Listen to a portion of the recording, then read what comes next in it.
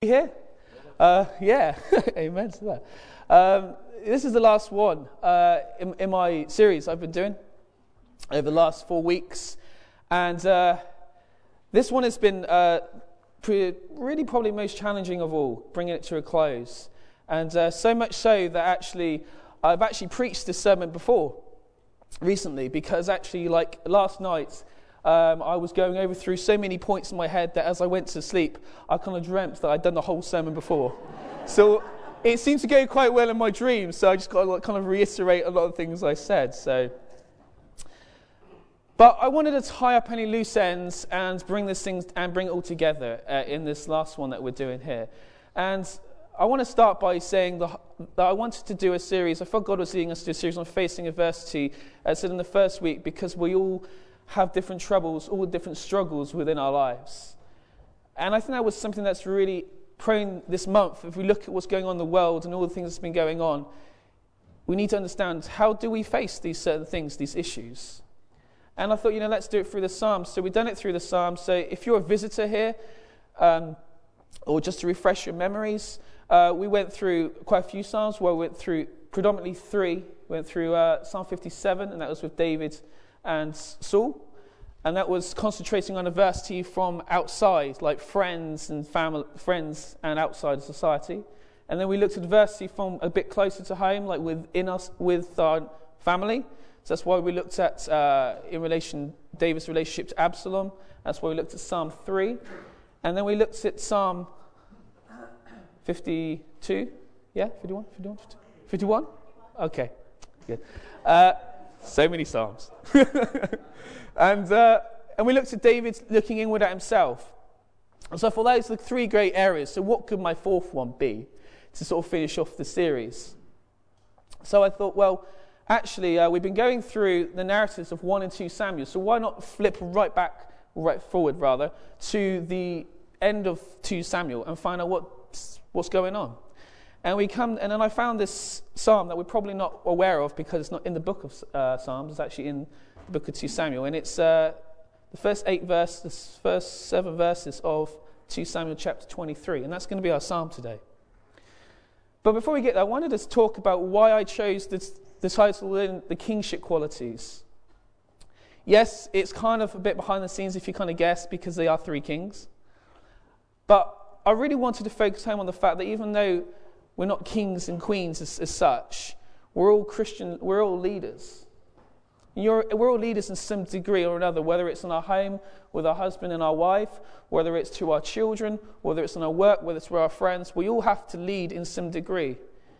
And that was what I wanted to kind of hammer home to this morning. And that's why the title of this preach is Leading in Adversity. How do we lead in adversity? Quite often we've been looking at how David kind of looked inward at himself and how he dealt with himself. But today we're going to look, how did he transform that, and how did he look outwards and say, okay, this is what's going on, but now we have to look, how do we lead others when we ourselves are going through really tough times? Because that's often the case. Tough times in marriages, tough times in relationships, tough times with friends, with family, all sorts of things. We still have responsibilities that we just can't get away from. So we have to learn what are the things that David says are the qualities that we need to learn. So that's what we're going to be looking at today. I've got these flyers before I go into it. You may have noticed from most of my slides this week, throughout this series, have had this face. Does anyone recognize this face? I thought it was obvious when I did it. Does anyone do it? David, yes. Brilliant. It's Mike, yeah. Everyone's like, what? What's that? Michelangelo's David. It's kind of to refresh our memories. So maybe you haven't necessarily thought of it, but it's actually meant to kind of be like, okay, this is what's going on with David's life. So I purposely chose that image thinking we would get it, but maybe we all didn't, but it's good that some of us did. But I've got these flyers, and they're just basically to sort of take home by yourself and to remember the series, or maybe to hand to someone who is particularly going through a tough time, and maybe they need to hear and understand a bit about what we've been talking about these last 4 weeks. So we're going to have them at the back. Feel free to take them out, and feel free to email me different perspectives on what you think the series has been like, which would be helpful for me, is my time with Morelands. But anyway, enough of me. I want to get back to today. So let's start today. We often been looking at the background behind the Psalms. So the background behind Psalm 23 is basically the whole of 1 and 2 Samuel. But we're not going to cover all that today. So I want to just basically look at the chapter before, which is chapter 22. So if you've got your Bibles with you, or if you would like a Bible, please raise your hands. And we'll just skim over chapter 22 really quick.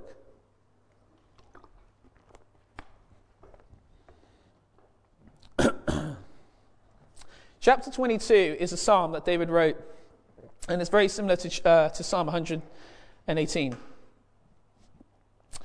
think it's 118, either 118 or 18. It's very similar. And what he's getting, and I think, why was this placed at the end of the book of 2 Samuel? And if you read through it, it mentions a lot of things that we've been discussing recently over the last few weeks in terms of what God is to us. He mentions that God is my shield and my stronghold, my refuge. We've done that. From his temple he heard my voice, and my cry came to his ears. Of cries to God were heard from him, and he rescued me because he delighted in me, and you save a humble people. So before we get to the very end of the book of 2 Samuel, he's building this climax of what God has done through him and for him all throughout his life. God has been his refuge, God has been his strength, God has been his hope, all these sort of things. And it all leads up into this tiny little psalm, which is Psalm 23. Well, not Psalm 23, chapter 23. So let's read it together. Well, I'll read it to you, rather. You can follow with me. These are the last words of David, the inspired utterance of David, son of Jesse, the utterance of the man exalted by the Most High, the man who anointed by God of Jacob, the hero of Israel's songs. The Spirit of the Lord spoke through me. His word is on my tongue. The God of Israel spoke. The Rock of Israel said to me, when one rules over people in righteousness, when he rules in the fear of God, he is like the light of a morning at sunrise, on a cloudless morning, like the brightness after rain that brings grass from the earth. If my house were not right with God, surely he would not have made me an everlasting covenant, arranged and secured in every part. Surely he would not bring to fruition my salvation and grant me my every desire. But evil men are to be cast aside like thorns, which are not gathered with the hands. Whoever touches thorns uses a tool of iron or a shaft of a spear. They are burned up when they lie, where they lie. Interesting psalm to kind of look at, isn't it, today? So I thought I'd tackle this, and I've come up with some 4 remaining qualities I think that we could extract from this that are key to us as leaders and as Christians. These are very huge subjects, and actually you could probably do a good preach or even a series on each particular one. So I find it quite difficult in a sense to really narrow it down. But I really hope we kind of come to grips with these. So I just want to go through the 4 things that I think we can understand through this psalm, this piece of writing. So the first point, the qualities of a good Christian leader. Know God's voice. Number 2, has the fear of the Lord. Number 3, is wise. And number 4, he offers hope. And these are the things we're going to be looking at today. So let's start with the first one.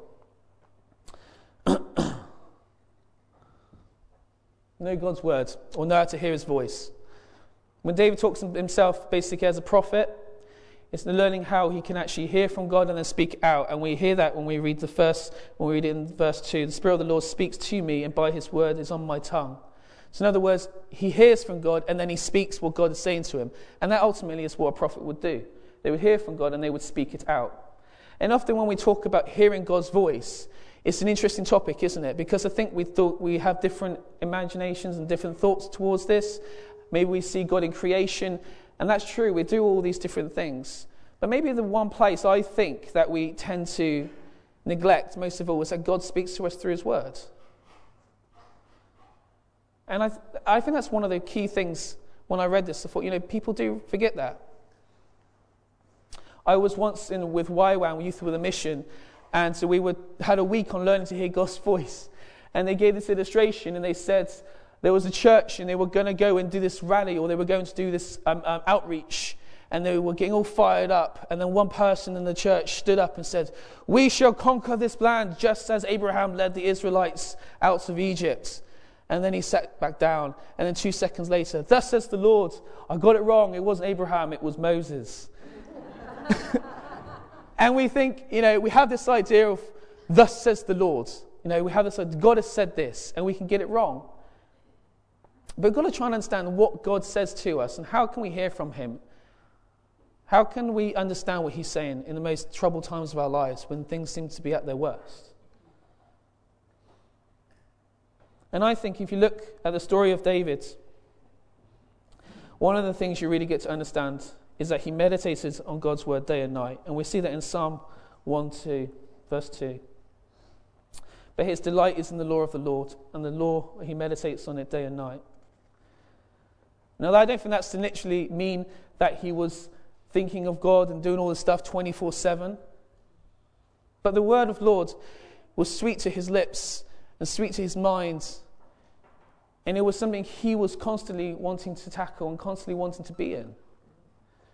Even at the times we've read when he was running from Saul, or when he was running from Absalom, or when he was having the most terrible times, he had to always come back to the word of the Lord. And I think when I read this, I saw a little cross-reference to Joshua 1:8, and I thought this is really fascinating. And it relates to this so well. So this is Joshua 1:8. "The book of the law shall not depart from your mouth, but you shall meditate on it day and night, so that you may be careful to do all that is written in it. For then you will make your way prosperous, and you shall have good success." Joshua, who was this military leader, before he was even about to go and enter the promised land and conquer it, was told that first and foremost, the word of the Lord should not depart from your mouth. It was vital, it was important for every other aspect that was to follow. It was vital and relevant for the prosperity of Israel. It was vital and relevant in terms of prosperity and actually achieving the conquests. But the first and foremost, the foundation of all things, is that it should not depart from his mouth.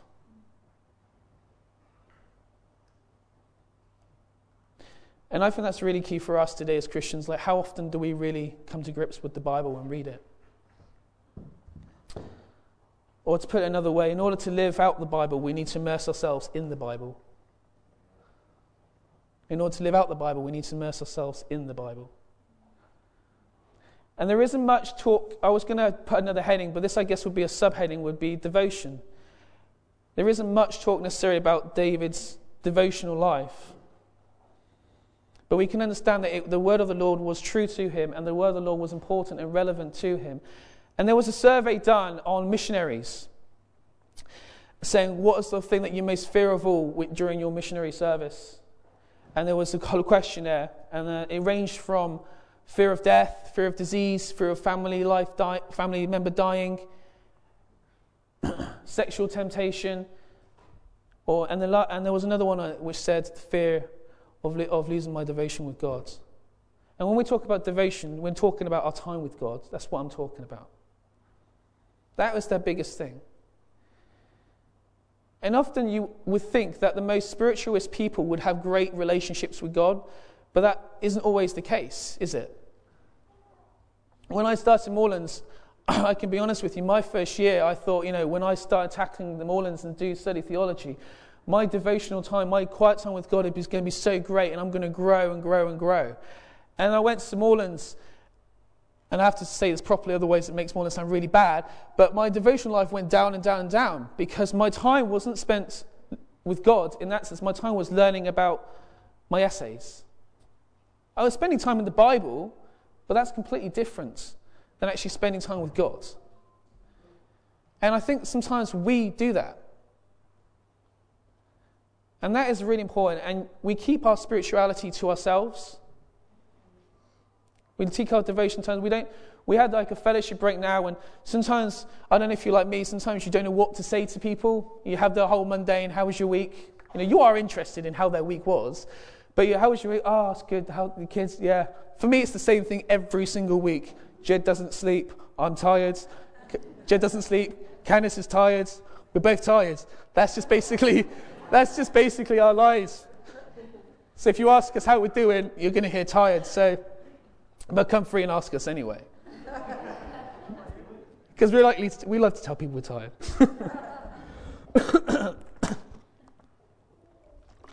But we don't talk about our spiritual life. When was the last time you went up to someone and said, how's your relationship with God going? We talk about how's your relationship with your kids, how's your relationship with your husband, how's your relationship with your wife. But we don't seem to talk about how's your relationship with God. And I think that's the sad thing that we need to maybe think about and kind of think, well, if we want to grow and we want to be as a community, maybe we need to encourage each other in our walk with God. And that includes being honest and asking people, how is your walk with God going? Are you finding time to spend with him? One of the most common terms in the Bible is, in the New Testament, is the word saints. And obviously that refers to us.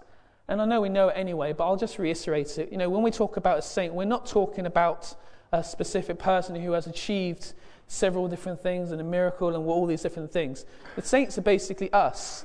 And it's mentioned 60 times within the New Testament. And all of those times, apart from one, it's plural. Why is that important? Because it's saying that our spirituality should be communal. We're here for each other. And even that one time where it isn't actually plural, it's every saint. So it's still plural in the context.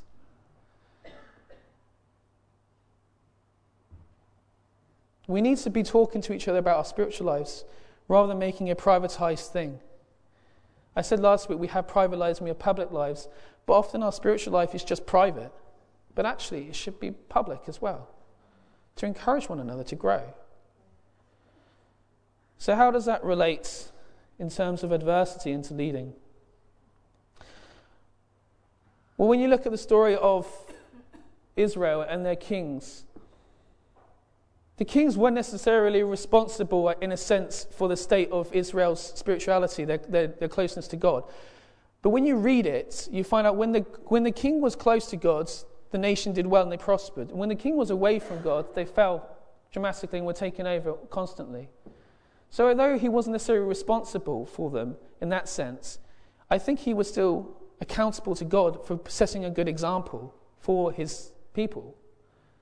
And I think that's the same for us too, that in our lives, maybe we have families, maybe we have kids, maybe we have husband, maybe we have a wife, we have families.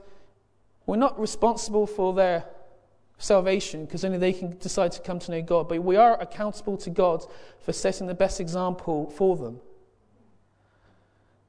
I am accountable, I believe, to God for the way I present myself for Elias and for Jedediah, that they would see me and they would at least see what a true Christian is by my example. But too often it's the other way around. When I speak to Elias, I'm really angry. I say, you do what I do, not what I say. No, you do what I say, you don't do what I do. That's the moment. That's why I say to him, Candace taught me that.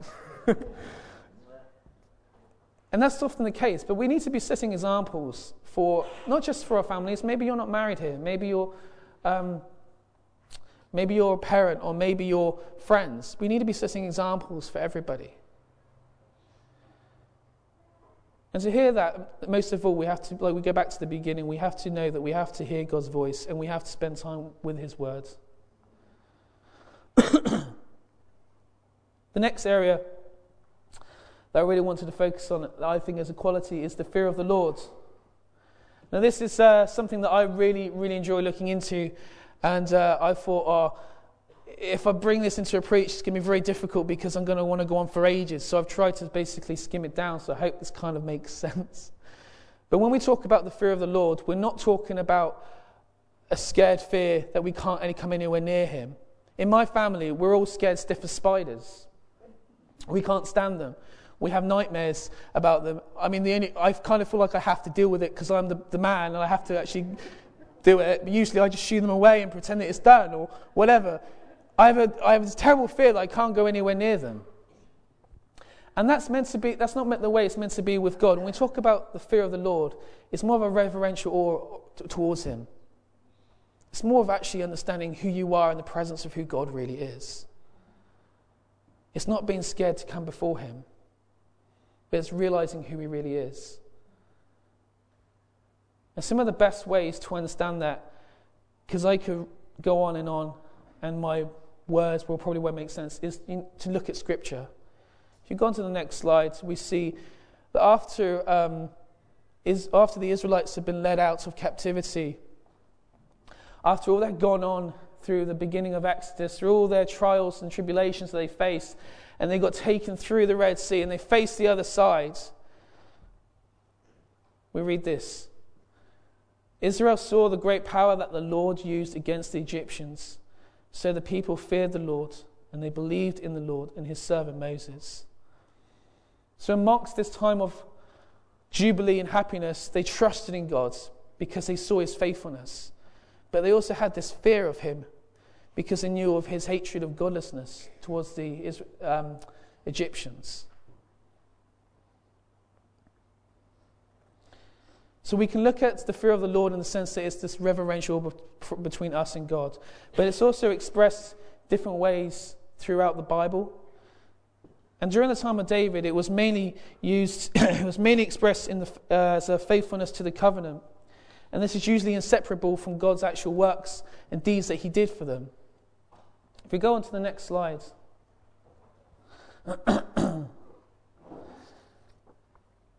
We see that as Moses was coming to a point where he was giving the summary of everything that they're going to do and how they're going to lead into the promised lands, he says these things here.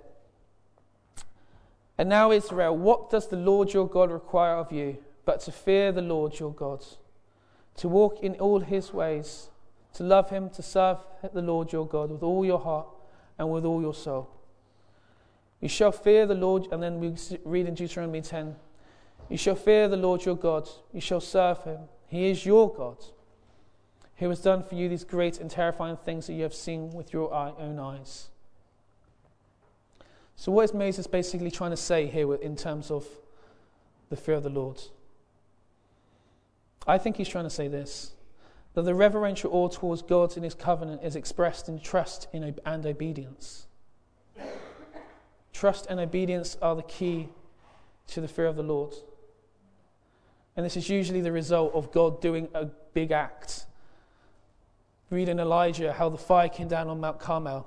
The people fell down in the fear of the Lord. The glory of the Lord came down in the temple, and people had the fear of the Lord.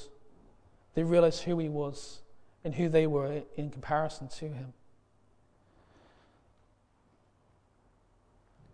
And I think that's such an amazing concept to really kind of come to grips with, the fear of the Lord. That often, and it's right to think of God as often we use these terms, daddy and things like that, which I'm not against at all. But sometimes it doesn't do justice to who God in his majestic, a kind of awesomeness is. And if the full glory of the Lord came down in this place right now, we'll most likely be flat on our faces because we couldn't handle the glory of the Lord.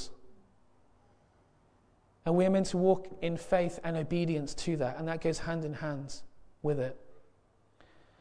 So how does David use this term? Going back to chapter 23. Well, we see in verse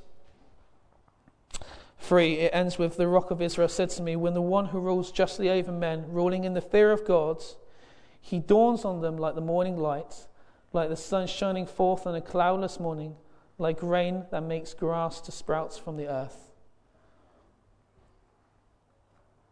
The intention of a spiritual Christian leader to have the fear of the Lord is that he wants others to prosper.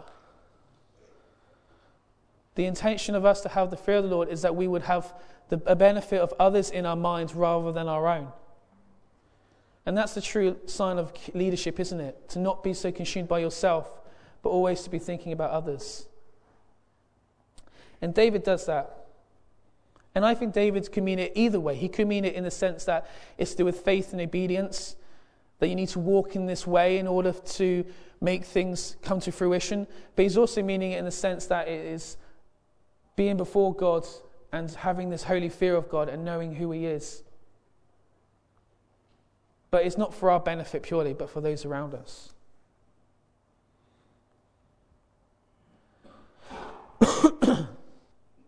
when I came up with this concept when I saw this concept of the fear of the Lord, I thought, well, I have to kind of move on how it kind of affects the whole idea of wisdom. So the third point is that we're meant to be wise as spiritual leaders. And often, fear of the Lord is associated with wisdom. If you go on to the next slide, we see the fear of the Lord is the beginning of knowledge. The fear of the Lord is the beginning of wisdom. That's Proverbs 9 and in Psalms. And in Job, we read the fear of the Lord, that is wisdom. So what is this connection between the fear of the Lord and wisdom? How are they related? I bet we all know that bit in Proverbs. And I think if you look at Proverbs, that bit where it says, we talk about the fear of the Lord is the beginning of knowledge and wisdom. And everything after that is playing out that one line.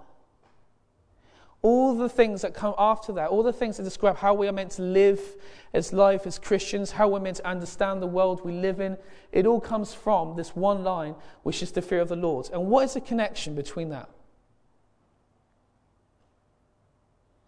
I think the connection is what we've just been saying, that is to do with faith and obedience.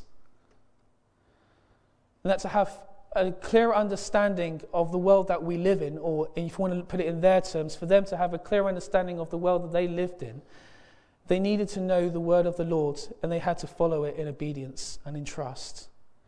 And when you follow God's words in obedience, in trust, everything else, the result of that is wisdom. Everything else that follows. The source of true wisdom, it is the source of true wisdom to understand the world from God's perspective and not our own. And this naturally leads on to Jesus, as describes in 1 Corinthians 24 as God's wisdom. How do we bring this into the picture? What does it mean when we say Christ is our wisdom, or Christ is God's wisdom? I think it basically means this, that Christ is the full revelation of God.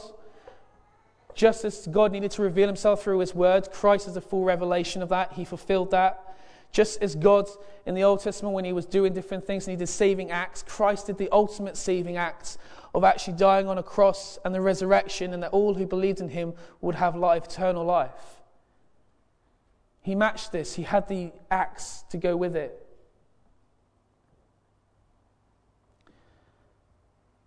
And when he died, and all of us can have faith who believe in Jesus Christ can come before God. But there's more to it, I think, than that. I think it's the fact that everything that Jesus taught about wisdom and stuff is from the mind of God. It's understanding God's perception on life, on our world, and how we do our dealings, day-to-day activities. And that is why when you look at the New Testament and why you look at the Sermon on the Mount, and why you see different things in there like that are so countercultural to today's society, such as loving our enemies that we've been talking about. Because they would seem foolishness to the world. But these are actually wise. Or to put it like a better way, true wisdom is the result of being related to God through the person and the work of Jesus Christ. And that's what true wisdom is. And a king and a leader is meant to be wise. When we face adversity, sometimes it's hard to be wise because our personal feelings interject and we don't know how to deal with life. Sometimes we want to do things that are difficult, but we don't have the courage to necessarily do it.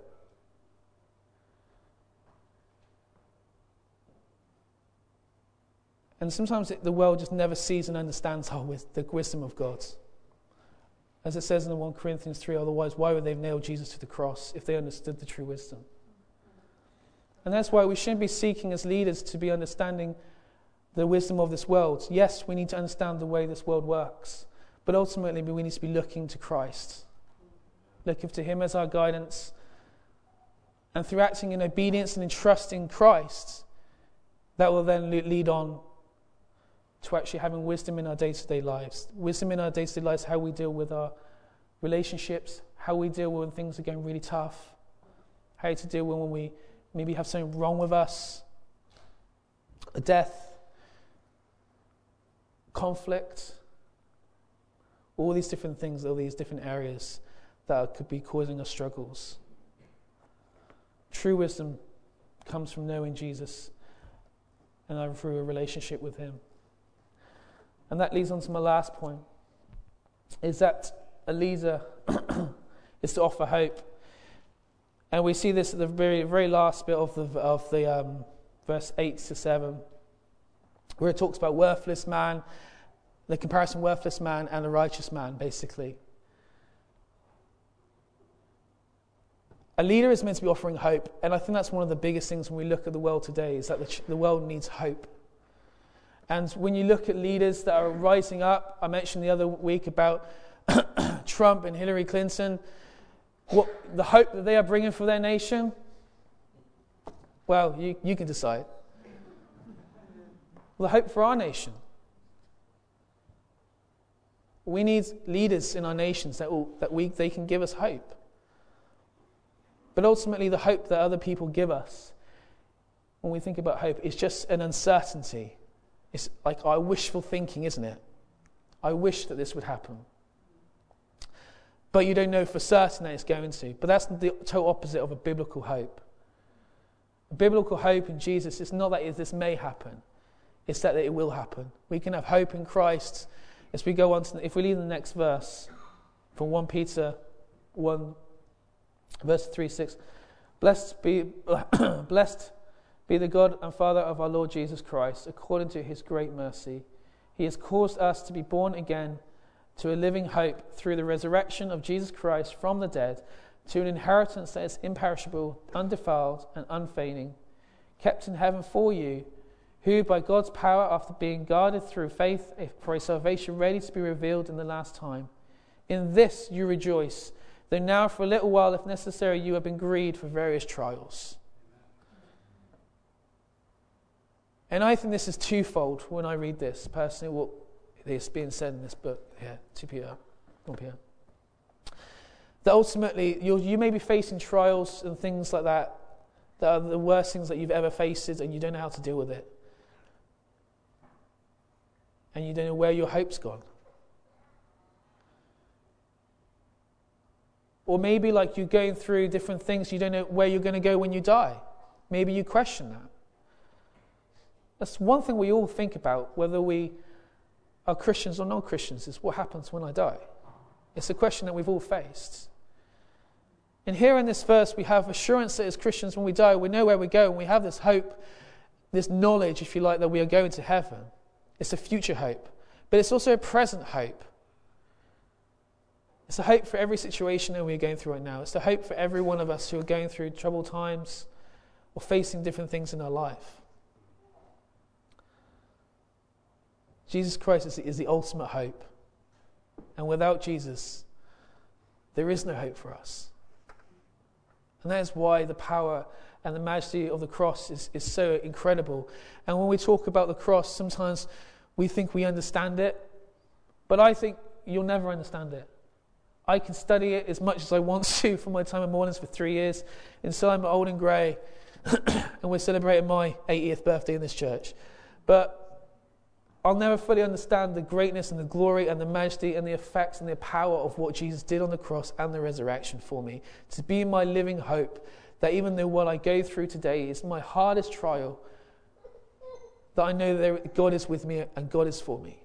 And if God is for me, nothing else can stand against me. So, as I come to a close and I kind of bring all this series in together, I want to say these are possibly the 4 things maybe that we need to resemble as Christian leaders within our homes. Maybe there's a quality that you need to be thinking that maybe you need to focus on a bit more. Maybe you need to understand what it really means to fear the Lord. Maybe you're thinking, I've just thought of God as a daddy, but I've never actually realized him as my great king. And actually, I can come before him and I'll open my arms and run into him. But also maybe I need to actually come before him on bended knees in submission to him. Maybe that's something you need to think about. Maybe it's the other way around. Maybe you've always come to God on a bended knee thinking that you can never come before him, and God's saying, I am fearful, but I'm also loving. Come to me.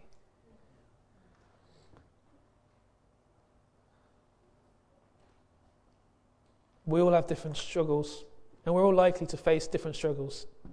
And we're all likely to forget 99% of what this 4 weeks has been about, possibly. But in 5 or 6 years' time, maybe less. But the word, if we keep our eyes on God and we keep our eyes in the words, then these truths should always be clear to us.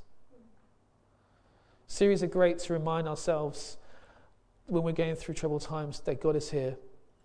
But nothing beats spending time with God yourself. Maybe that's something you need to spend. Maybe you need to have a family devotion. Candice, when I went to South Africa, would have a family devotion. I never experienced this before, but her mum would get Candice and her sister together, and they would get together and they would sing and they would worship and they would open the Bible. And I'm thinking, it's fantastic. Do I do that in my home? No, I don't. Maybe I should introduce it. Sometimes it's not quite as easy as that in our homes. Sometimes family life isn't quite that, doesn't allow for that, which is fine.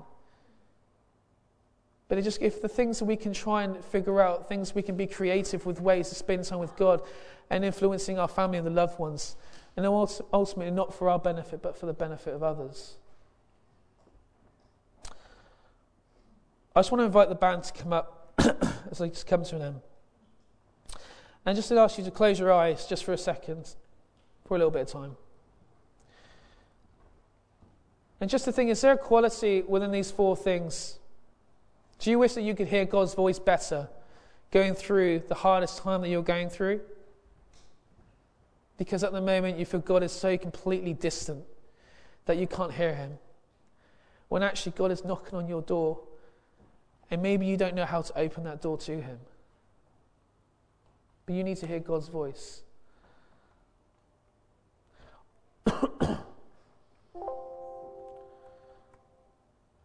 Or maybe you need to have the greater fear of the Lord, as we've been talking about. Or maybe you need greater wisdom. Maybe you're going through a troubled time in your work or your life that you need God's wisdom more so than ever. And it says, in the Bible, we're meant to ask for wisdom. Asking it will be given to us. Maybe you need more wisdom. Maybe you need to offer hope to somebody who's going through a time that you can't bear to understand what they're going through. Maybe you are fine, but you know someone who's going through just the hardest time of their life, and you need to be the person to get alongside them and offer them hope.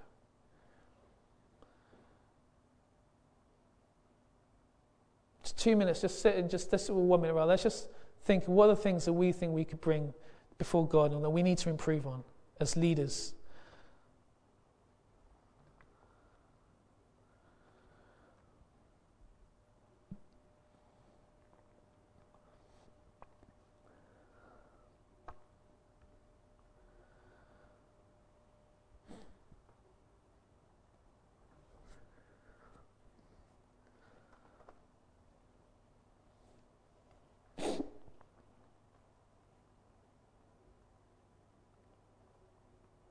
God, I want to thank you that you are our refuge, you are our strength, you are our rock, you are our hiding place.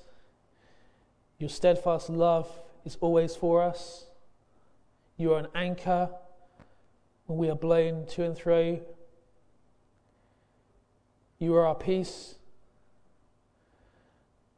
I thank you, Lord, also that you are the leader of heaven's armies, that you are a king, and you are powerful, and you are righteous, and you are a God of justice for those that you love.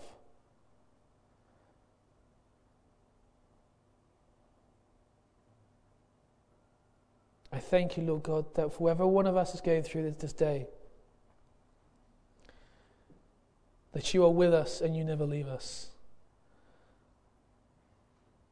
And by having faith in you, Jesus, we can bring all our concerns to you, and that we will grow in spiritual maturity as men and women of God. That we will grow in wisdom, that we will grow in the fear of the Lord, that we will grow to know you and hear your voice better, that we will grow to think of others and offer hope to people more, and all for the sake of others, God, but for the sake of giving you glory. We thank you, Lord, for your complete majesty. And we pray, Lord God, that you give us the courage to approach you, even in church, where sometimes we may not bow the knee because of thinking what people might think or what people might say. But sometimes, God, we need to bow before you in submission and surrender. And sometimes what's going inside needs to come outside in a physical action. And I pray, Lord God, if there's people here today who just really want and feel like they need to go on their knees before you, they wouldn't feel worried or anxious what other people would say, but there would be a freedom in this place that we could come before our God and King and present all our love and all our adoration and all our needs and requests and even our anger, Lord, to you, knowing that you are faithful and that you hear us. We pray this for us as a congregation and for those that we love and those that we long to see you and know you as friends, and maybe our friends or family that we love and we want to come to know you as Jesus, as their Lord and Saviour. May we represent you the best that we could ever be, that when they see us, they would see Jesus. Thank you. Amen. Do you want to come up, Dave?